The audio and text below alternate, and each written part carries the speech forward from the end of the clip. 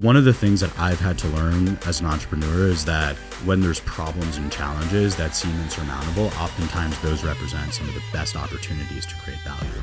I'm not going to stop until I win my category. That's like my mentality right now. And I've inadvertently, along the way, built one of the fastest growing, if not the fastest growing B2B technology company in online sports betting. In 2022, there was more money spent by consumers on gambling on sports than there was in ride sharing, on cups of coffee, on streaming, more on betting on sports. So how did you and Jake Paul get connected to become co-founders? Yeah, so a few years ago,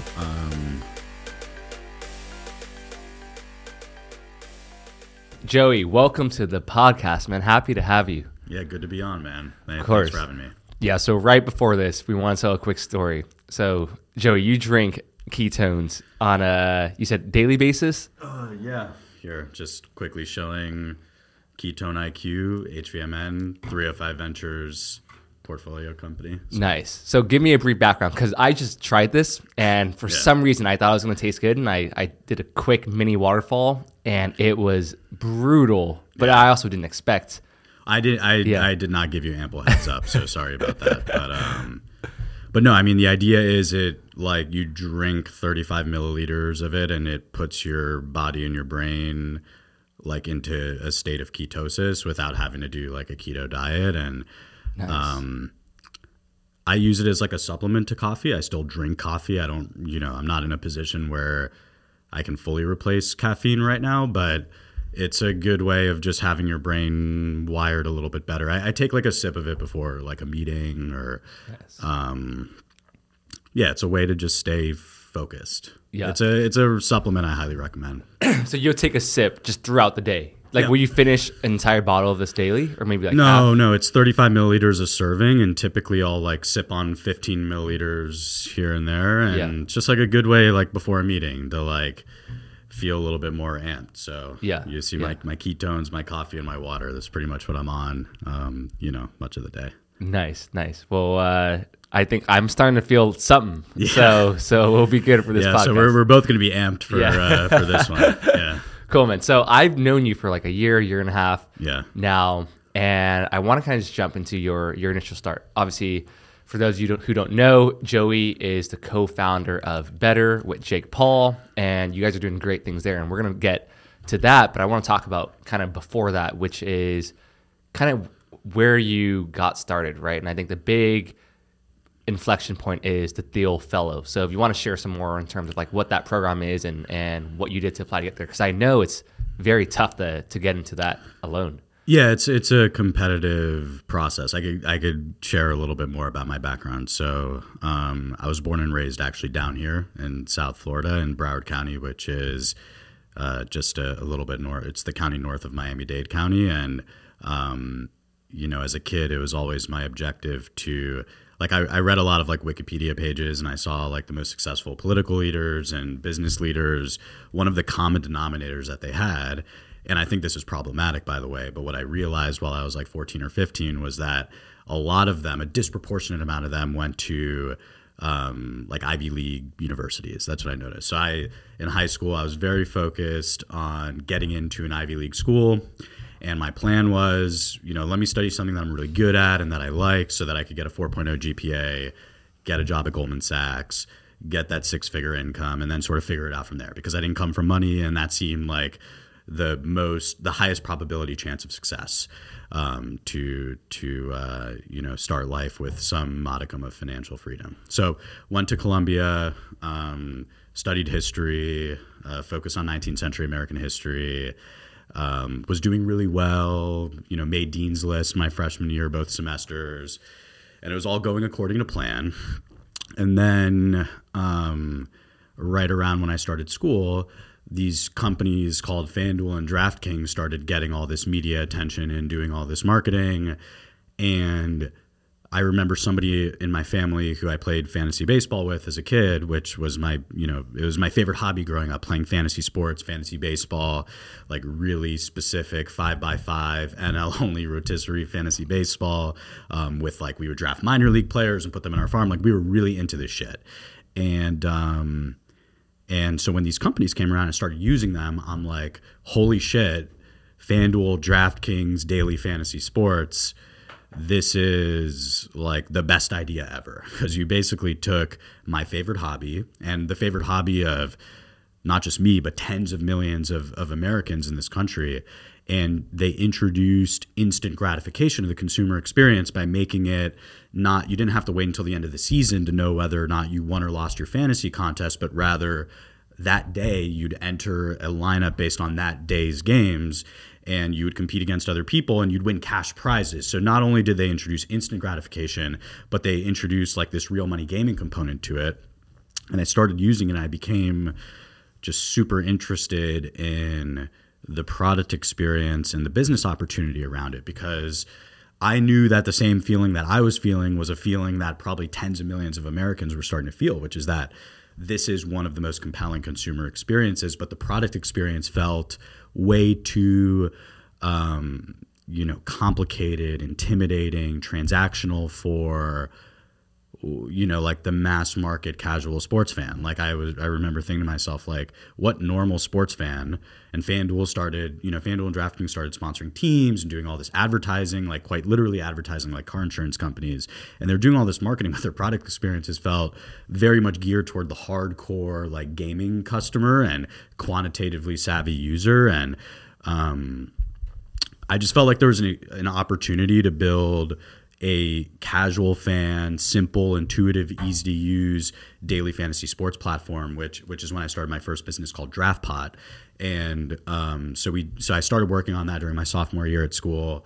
I became just obsessed with the business, and I remember like I went from like my Columbia 4.0 strategy, Dean's List strategy, to like I struggled making it to class. And I remember I like missed a final exam in one class because I like prioritized an investor meeting, and I just couldn't focus on school anymore because I was so obsessed with building this company, and I just kind of kept going with it. And, after my sophomore year, I took a gap year. So I think I'm technically on my like 8th or 9th gap year right now.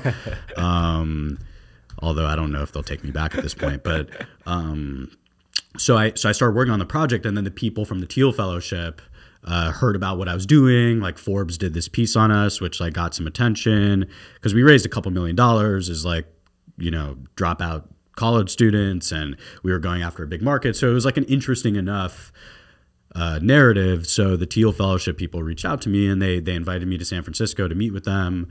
And then I got a call from them like a week later, and the person who was running it at the time, he was like, do you want the Teal Fellowship? It's $100,000. And I'm like, great. How much equity do you want? And he's like, there's no equity. Like, we're just going to send you $12,500 a quarter.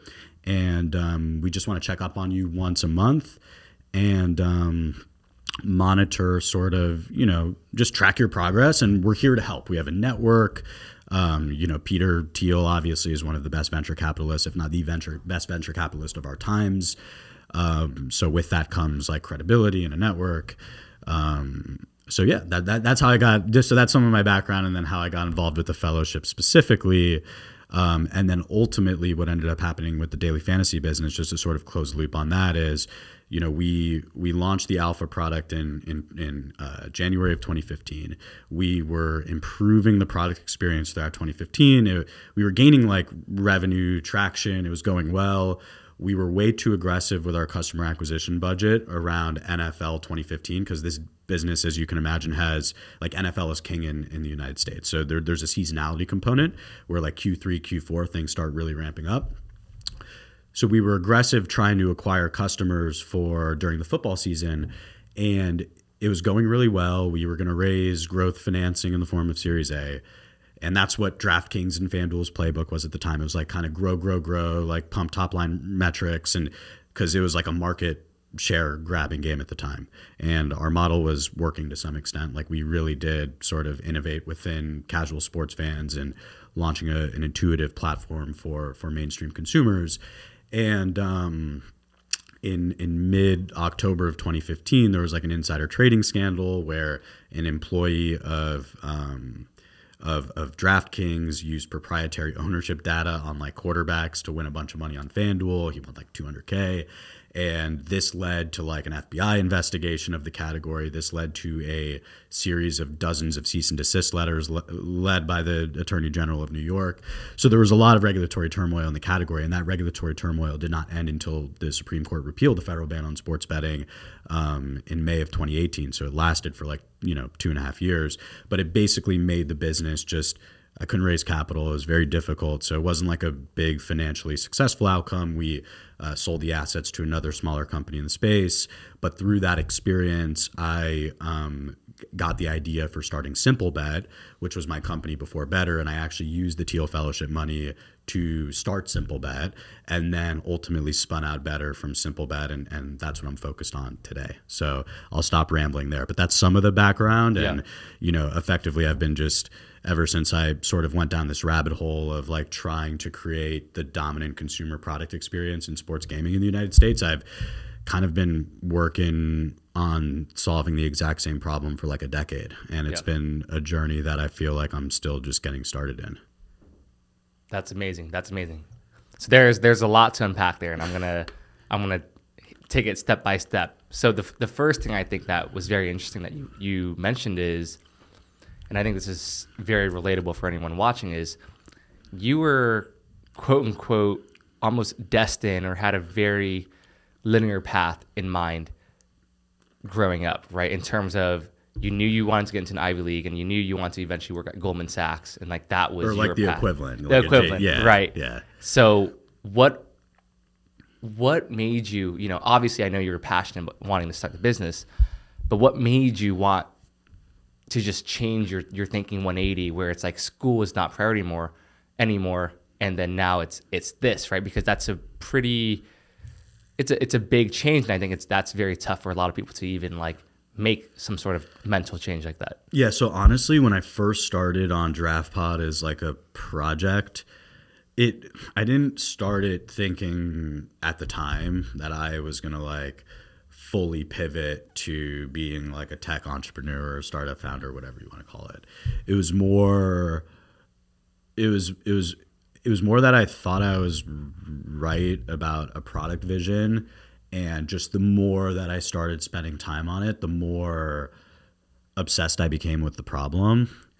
And but very initially it was like I almost thought like it's a thing that could help like my resume when I'm like applying to these jobs. Like that's kind of the initial thinking, which is always like it's not the right approach. Obviously, if you're trying to build something great, but like honestly, I didn't raise money for it right away. Like I just wanted to like build this thing and like see what would happen. And then, but the more and more I went down this path, I just became obsessed with building the business, acquiring customers, product development, everything that goes into it. So it was like a gradual process.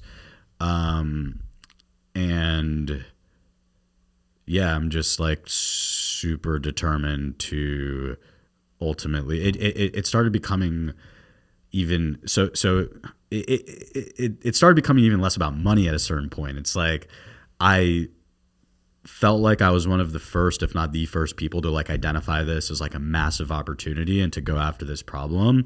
And now it's more for me about like winning. Like I'm not going to stop until I like win my category. That's like my mentality right now. And I've inadvertently like along the way, like started what's probably the fastest growing B2B technology company in the US online sports betting industry, which is what SimpleBet is, which was my company right before Betr. And I think that'll be a really good financial outcome. But my motivation is coming from winning an industry that I have become really passionate about and kind of obsessed with solving my particular problem. But it was a very like gradual process. It wasn't like woke up one day and I'm like, I'm going to be a tech founder. Like I never thought that, initially that would happen. Got it. So going to today, right? Betr. You started Betr, I believe, a couple years ago. We formally spun it out of SimpleBet, October of 2021, really started getting after it in January 2022. Yeah. Gotcha. So it's been a year and a half almost exactly to right now. Yeah. Nice. So how did you and Jake Paul get connected to become co-founders? Yeah. So a few years ago, I went to like a dinner, like one of these dinners that was organized for like people in technology and venture. And I get there super late, and I end up sitting next to this guy, Jeffrey Wu, who actually is the founder of the Ketone Company. And he recently started a VC fund with Jake Paul. And I didn't know any of this at the time. I was just sitting next to him and, just started talking about what I was working on. And at the time I was very much focused on Simplebet. And, to give you a little bit of the background on that to make the story make sense, I started Simplebet, and the reason why it's called Simplebet is because my vision was not too dissimilar from what I was trying to solve at DraftPot, which was to simplify the sports betting user experience. I don't know, have you bet on sports before, or are you familiar with what these products look like or not? Not really. Okay, not really. So when you go to a sports book, and this was my first product experience with it. So you go to a sports book, and the simplest way to describe it is it kind of feels like an uninterpretable spreadsheet. So spreadsheet, because it's a bunch of like, the UI is a bunch of like tables, lists, grids, but the uninterpretability comes from the fact that the product experience, like the main ones are money lines, point spreads, and over-unders. A money line on like the Heat to beat the Celtics could be like -175, for example, which means you have to bet 175 to win 100. Those are kind of the units that you use, or +5.5 point spread, or 49.5 O/U, which means over under. And you're betting on like, will the total amount of points in a game be like over 49.5 or under 49.5? So the fact that I even had to explain that to you is problematic, right? Like, I thought it was highly problematic that the first time I opened up one of these gambling apps, I didn't know how to use it. And I had to spend like 10 minutes on Google, like figuring out what a money line, a point spread, and over under was. So, and I was like, I'm not the smartest. I try not to be the smartest guy in any room I go into, but I was an Ivy League educated former daily fantasy sports operator. If anybody should have understood how to use a sports book upon first using it, it would have been me, and I couldn't use it. So I started Simplebet to effectively build almost like the Robin Hood to the gambling industry's E-Trade, Fidelity, Charles Schwab. Like E-Trade built a really good, robust user experience for like the power day trader, but I felt like Robinhood, through a combination of, as we know, like business model innovation with the zero commission trading, but also that simple, intuitive UI UX, they really built the first product that like anybody could just buy and sell stocks, right? Like from a user experience standpoint. And ultimately what happened was they created a lot of incremental TAM. There was a lot of people who weren't buying and selling stocks who now were, because there was like this accessible consumer experience that they could go to. So my original idea for Simplebet was to build like this direct-to-consumer Robinhood of gambling. And a month after, so I started working on it as a project actually in Eastern Europe, which I could talk a little bit about that experience for about a year and a half because it wasn't legal in the United States. As I was there, I realized it was way better to come back to the US. Even if the US wasn't legal yet for sports betting, it would be better to like be a US-based venture-backed business like I did last time, because venture capital works a lot better here. So came back to the US. We incorporated Simplebet Inc. April 2018. 6 weeks later, the Supreme Court repealed the federal ban on sports betting, and all of a sudden it started becoming legal here. And as a result of that, we decided to focus exclusively on U.S. sports, still direct to consumer, building these user experiences. And some of the ideas we had for U.S. sports were around enabling people to bet on like what's going to happen in the next pitch or at bat of a baseball game, next play or drive of a football game, like the moments within U.S. sporting events. And that's when we went to the B2B technology companies and realized that a lot of the technical infrastructure to enable moment-to-moment betting on U.S. sports and other forms of sports betting that would be really good for U.S. fans, it didn't exist, which made sense because the global marketplace the U.S. wasn't a part of it. And globally, the sport that drove most consumption was soccer. And if you think of how a soccer match works, it's a very fluid game without a lot of scoring, without really any moments to bet on. And U.S. sports are like the opposite. It's very stop and start, moment to moment, a lot of scoring, statistics, speculation over superstar players and what they'll do next. So with Simplebet, we had to start building a lot of machine learning and automation infrastructure to enable micro betting on U.S. sports and other forms of sports betting on that were bespoke to U.S. sports to exist. We had to do that out of necessity.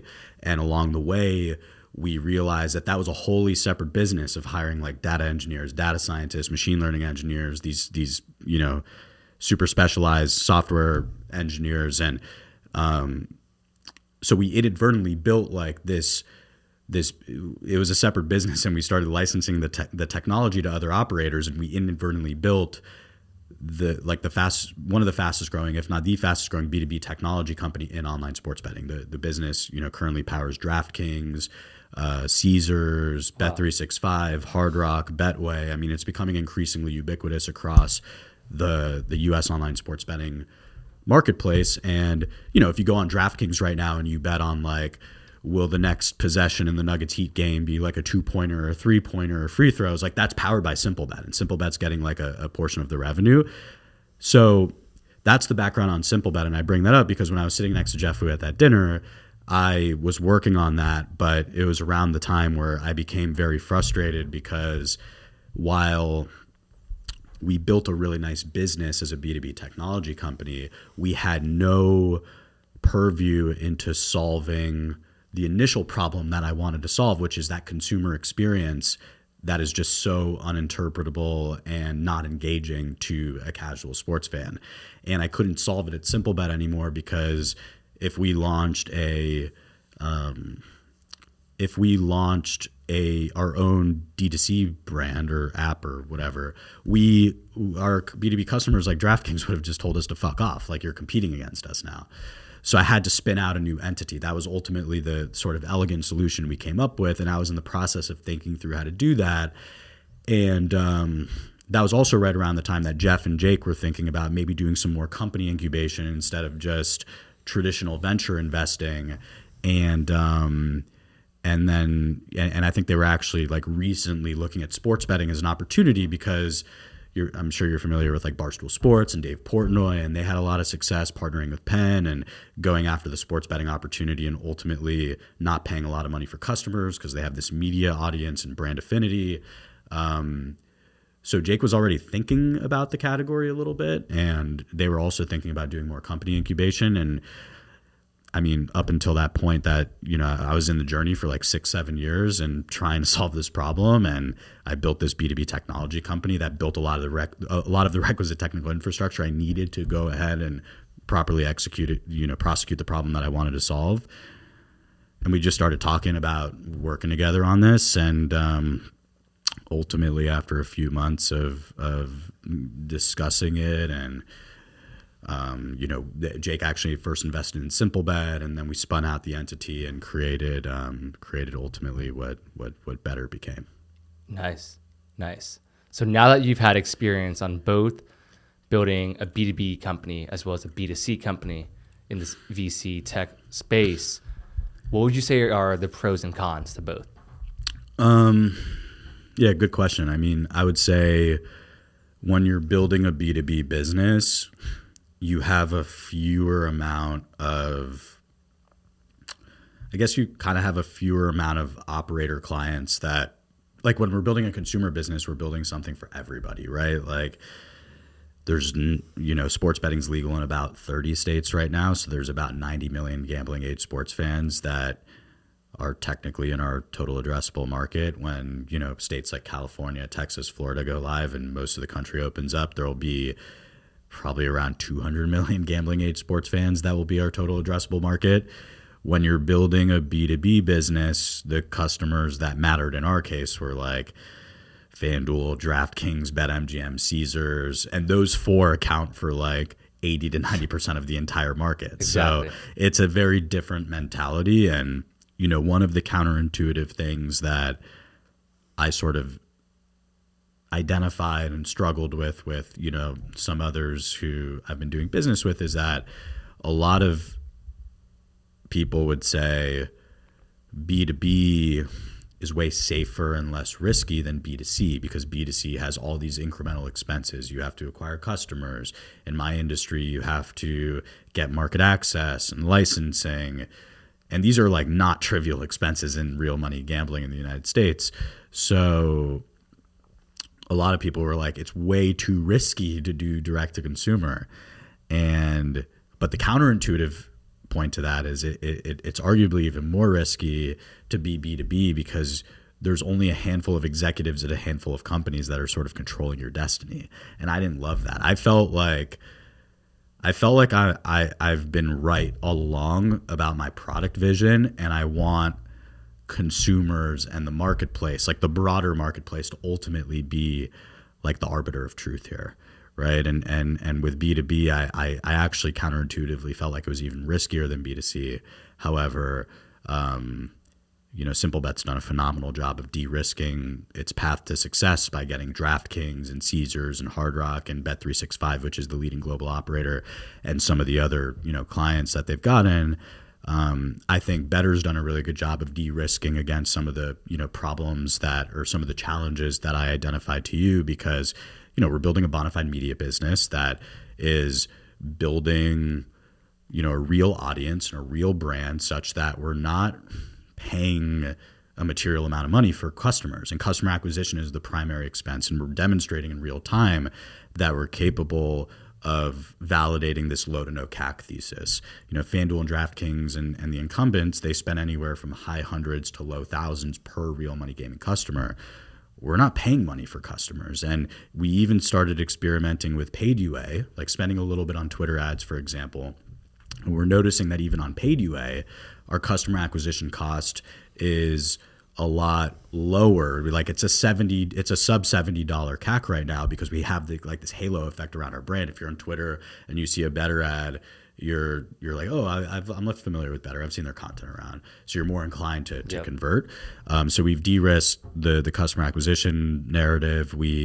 Or the customer acquisition issue. We've market access. One of the first things I did when starting Betr was brought in like the Eastern Band of Cherokee Indians as a partner in the business to mitigate that upfront market access expense, because they own casinos in the Southeast in the United States. And by giving them equity instead of having to pay tens of millions of dollars for licenses or market access to get licenses, it de-risks that expense. So my point is, there's ways. One of the things that I've had to learn as an entrepreneur is that when there's problems and challenges that seem insurmountable, oftentimes those represent some of the best opportunities to create value. Yep. So I think both businesses have done a good job of that. Gotcha. So you wouldn't say there's any one specific thing that you would lean towards of building. There's just pros and cons. I love consumer. I personally, for everybody it's different. Like it depends on what your motivations are, right? Like if you're motivated by, I don't know, you can make a ton of money in both categories. I think consumer businesses inherently have higher financial upside in most cases. There's some industries where like picks and shovels businesses are just the best financial outcomes, but consumer, I prefer the marketplace to be the arbiter of truth here. Like I want to win amongst the broad marketplace and consumers and create incremental TAM. Yep. In a marketplace where I think there's plenty of room for incremental TAM. One interesting stat about my industry that I'll share is, and people don't realize this, and again, sports betting is only legal in 30 states right now, and the big states, California, Texas, and Florida, have not legalized it yet.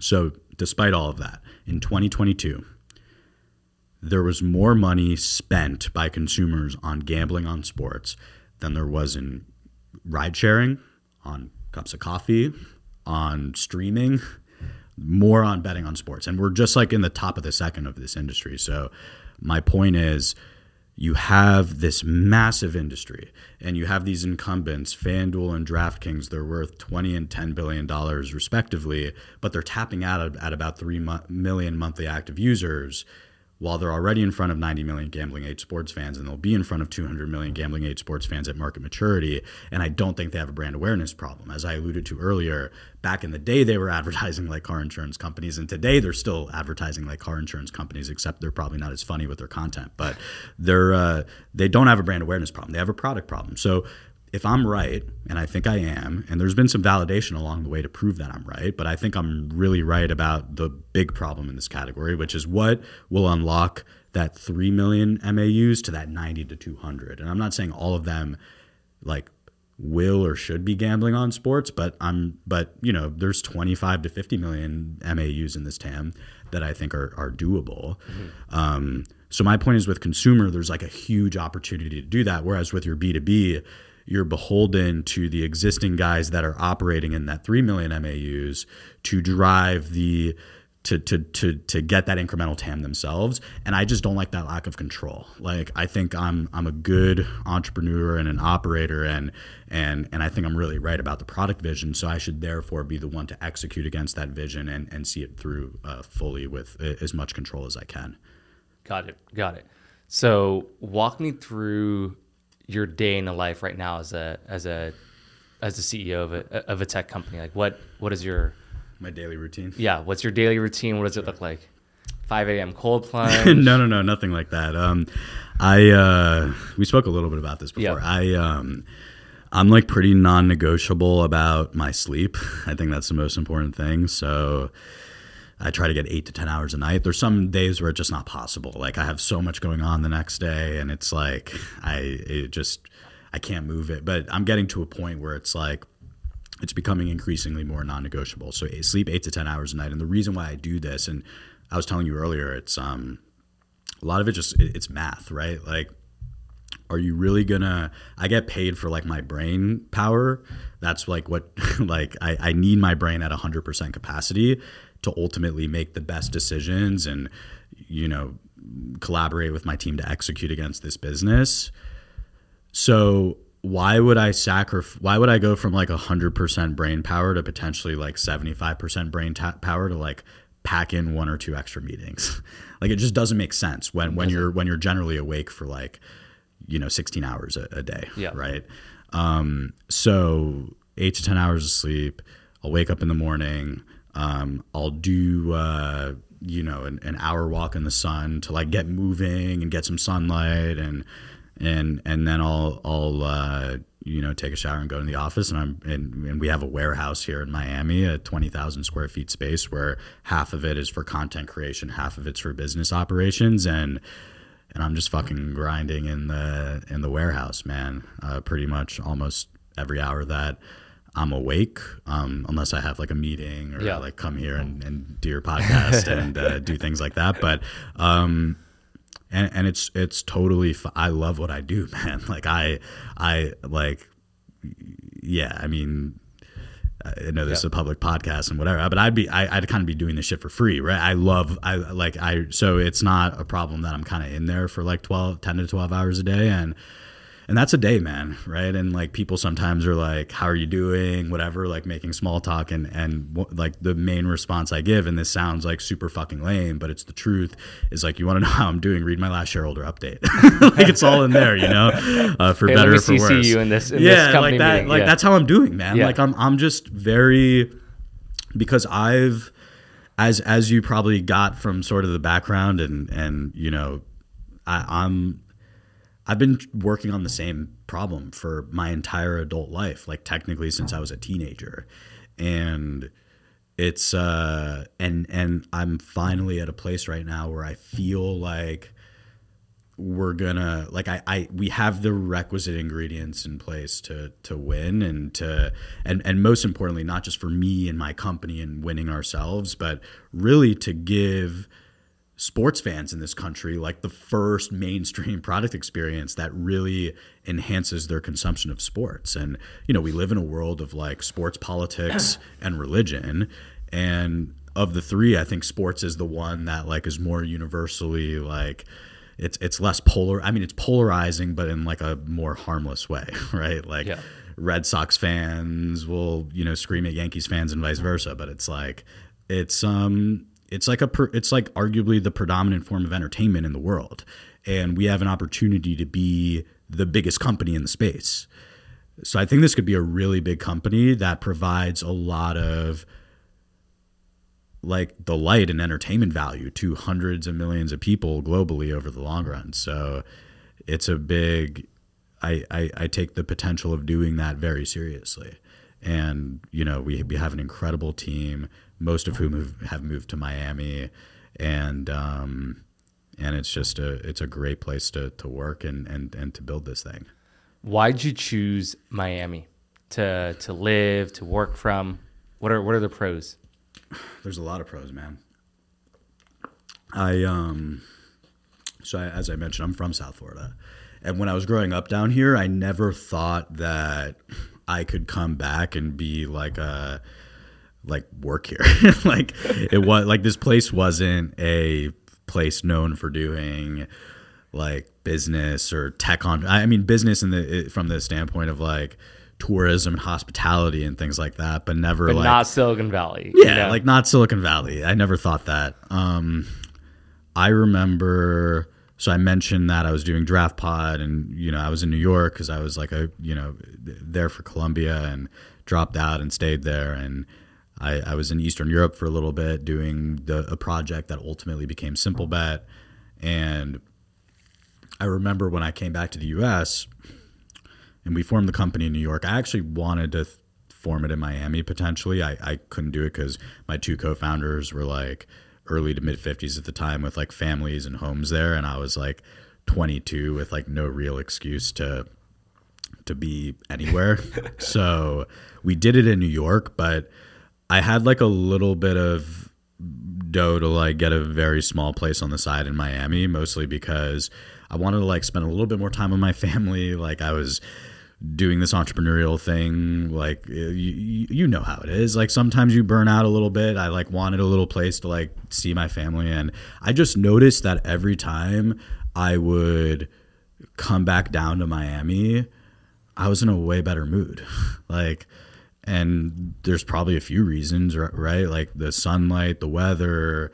I also feel like Miami has like a lot more openness towards intellectual diversity, if that makes sense. Like I have some, not to be, I don't like publicly talking about politics, but like I have a few conservative viewing political views, and I would feel like sometimes timid to like say what I really thought in New York or San Francisco, because people will like, you'll get ostracized. Whereas in Miami, it's like you could have a conversation, and like it's more middle of the road, 50-50.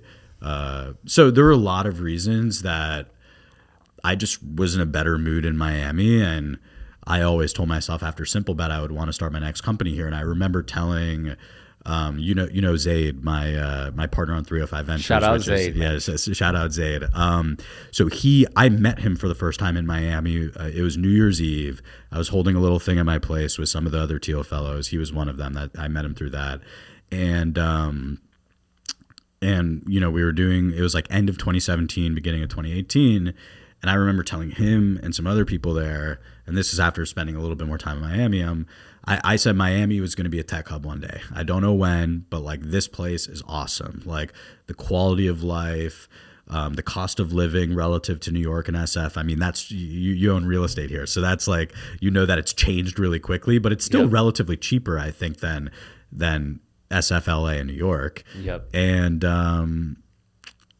then of course there's the financial situation where you have no state income tax, which is a big deal. So before Keith Raboy, Delian, Mayor Suarez, whatever, before they were tweeting, and by the way, I think it's amazing how they got so much enthusiasm about, people being in Miami. But I've been saying for a while, I thought this place would be a tech hub, and there isn't like an iconic consumer business that's come out of Miami. I think the closest thing to it is Chewy in Broward County. They're like the pet brand that has done really well. So that's it, right? So I kind of obsessed with building like a big consumer company out of Miami, and I also don't believe in remote work. So I've had to, go through the challenge or the opportunity of relocating people to Miami, and for whatever it's worth, it seems like everybody who's moved here loves it, and Miami's not it's not particularly the hardest place to convince somebody to move. So there are a lot of reasons, man, and it's worked out really well for us. I remember I was living in LA in 2020, 2021, and this was during all of the lockdowns. LA got really bad, and one of my friends was like, "Hey, you should come to Miami for a weekend, February of 2021." Okay. And I was like, why not? Like, there's nothing to do in LA anyways. Well, I was going to say February 21 is like one of the there was nowhere else open. Correct. in the US. Yeah. And so I had just gotten COVID. Yeah. From literally not leaving my house December of 2020. So I was like, okay, I'm good. I'm immune. So I go to Miami, February of 2021. And I remember when I stepped foot here, I was absolutely shocked. Like right when I landed at the airport, a beautiful woman walking around everywhere in the airport. Yeah. It's sunny, it's bright. People are walking around with no mask. And I was like, what is this world? It felt like I was in a new world because from not going out for an entire year. And that was when my eyes opened about Miami. And it's like what you said. I saw great weather. They had great food. And that's when I really saw the potential in Miami. And I went for 1 week and I ended up staying for 4 months. And that's kind of how I got stuck in Miami. And now what's your perspective now? You're planting. I mean, you bought this place, right? So you think you're going to be here long term? Yeah, definitely minimum at least the next 3 to 5 years. Okay. I mean, obviously as I eventually start a family and stuff, maybe I'll go more north to Palm Beach or Coconut Grove. But 27, definitely want to stay in Miami more. But I think there's just so much potential, right? Because I'm sure you know this, being in business as well, you want to go where something is you want to go with the future trends, right? That's how you do something big. And there's been a huge exodus year over year from LA, New York, SF, and they're moving to places like Texas. A lot of people are moving to Miami and just South Florida in general. Yeah. So if we believe that that's the hypothesis, eventually everyone's going to come here. So you want a head start.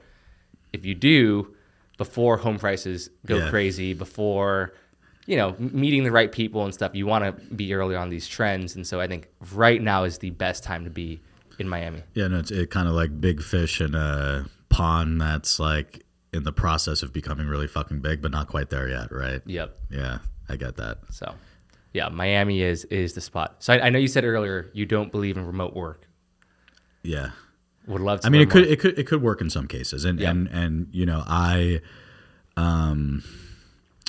I should be careful how I articulate this because we actually just bought a company in Canada that's working remotely right now. So technically half the company is now working remotely as a result of that acquisition, and it's been going really well actually. So I think there's certain functions that could be remote, like certain engineering functions. I think also on the revenue and sales side, some of the best work is a lot of, if not most of the best work is done on the road selling.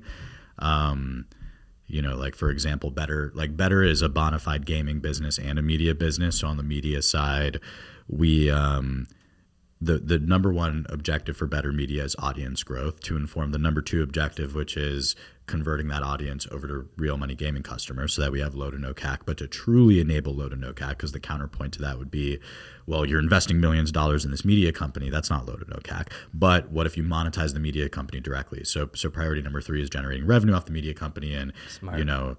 I didn't bring my Celsius energy drink can, but Celsius is a sponsor, for example, and Betr Media. Nice. Yeah. So, so my point is, like, now we're thinking more seriously about being methodical around our media sales, partnerships and revenue approach. So there's probably gonna be a world where there's gonna be a few people involved, like selling, being on the road, meeting with brands or whatever. So my point is there's some cases where remote it makes sense or is a requirement. We also have an engineering office in Cluj, Romania, where we have a dozen engineers there, and but so we have like 28 engineers in Canada, a dozen engineers in Cluj, so that's 40, but 40 people in Miami.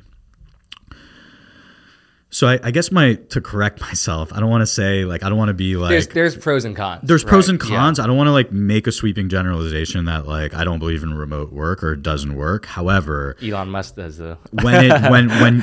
Just to be clear, like, I think the real answer is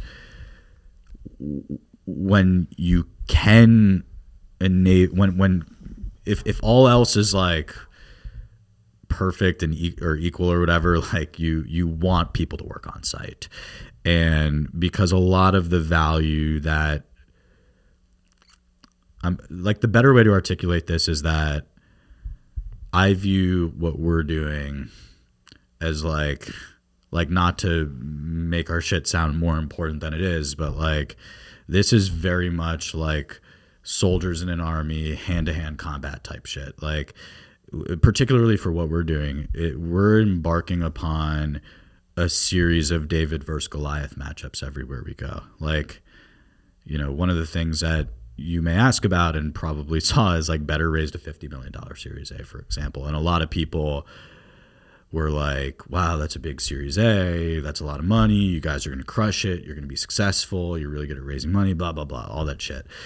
But that's an incorrect perspective. The correct perspective is, and I'll give you context before I give you the perspective, but just in January, just in Ohio, just off promotional bonuses, not even paid UA, just promotional bonuses, FanDuel and DraftKings, there are 14 other companies in the market, but FanDuel and DraftKings combined for over $150 million in promo bonuses just that month, just in Ohio, which is more than 3 times my entire equity financing for my entire company. And I'm building 2 companies in one. I'm building a gaming business and a media business. So my point is, like, on the capital raising that I brought up, it's like, the correct response is 50. The question is, should be, is 50 million enough to do what you're doing? That's the first question. But relatedly, I give you that perspective because it's truly a series of David versus Goliath matchups that we're embarking upon. And for us to win, we need to build something truly differentiated and really achieve greatness on both the product side and the distribution side. And I'm just skeptical, like, the people doing that can do that over Zoom and Slack. Yeah. And that's why we're all here together, or almost all of us are here together doing this thing. And, you know, but there's certain realities where, you know, the 28 engineers that we brought in from Canada and the 12 engineers that we you know, have in our Romanian office, they're incredible people with incredible skill sets and have done a really great job for the business so far. And so now investing in making that remote structure with them as seamless as possible and embedding them in the company culture to the greatest extent we can. As you know, I, as the CEO, continue to, you know, earn the trust and respect of these individuals is increasingly becoming a priority for me. But ideally, you're all together, working together if you're really trying to build something great together. Yep. What advice would you have for a first-time founder just starting out, and especially in today's day and age?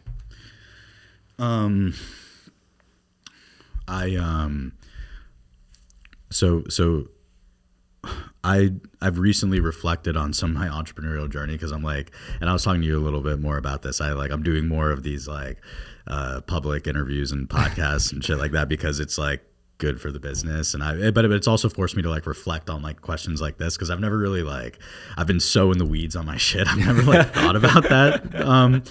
But I sort of came to like, there's 3 main things that are like key values that I would recommend to a first time entrepreneur, that are true to first or second or third or fifth time founders or whatever. So the first thing, and this is in order from least important to most important. So first thing is, you got to be smart enough to identify opportunities before they become obvious to others.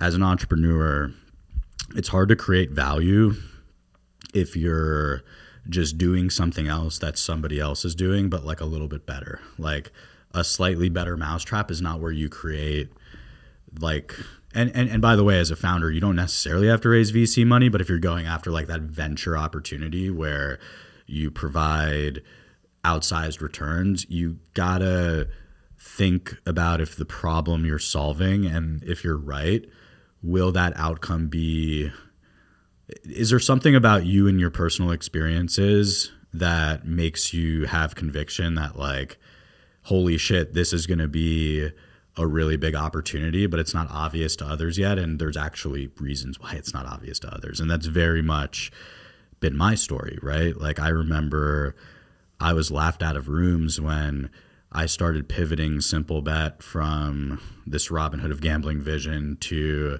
B2B technology company to enable micro betting, I was laughed out of rooms because people were like, well, you know, micro betting accounts for less than 1% of the total betting volume globally. Like, why are you're going to burn a shit ton of investor money by like hiring all these like engineers to build infrastructure to enable micro betting when it's such a small part of the marketplace? It was obvious to me that micro betting was going to be a big deal in the United States because I like was a young US sports fan who like intuitively understood that the cadence and composition of US sports was very different than soccer, right? Like moment to moment, a lot of scoring.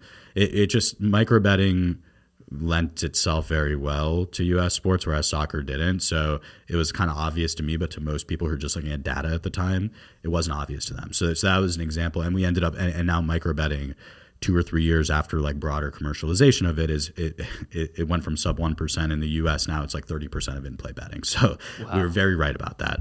And we're in the top of the first inning for micro betting. I think it's going to be a lot higher than 30% of in-play over time. So that's point one. Point two, which is the thing that I think most people struggle with, is it's really important, I think, to be humble enough to admit to and learn from mistakes. Like a lot of first-time founders, and I made this mistake too when I was a first-time founder, you kind of have, like going through school, it embeds this fear of failure, right? You got to get like 90% more right on everything you're doing to like get an A- or an A. So you have like this fear of failure, and I think like the academic institutions don't help with this.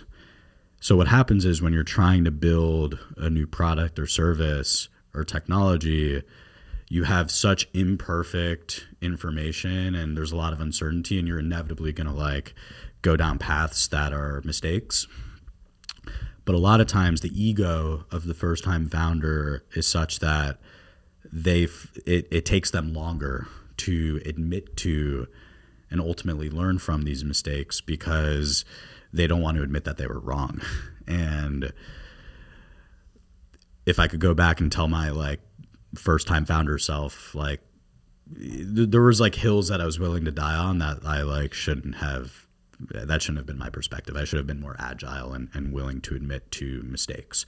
And then the third thing I would say to a first-time founder is the most important thing is just being determined enough to never give up.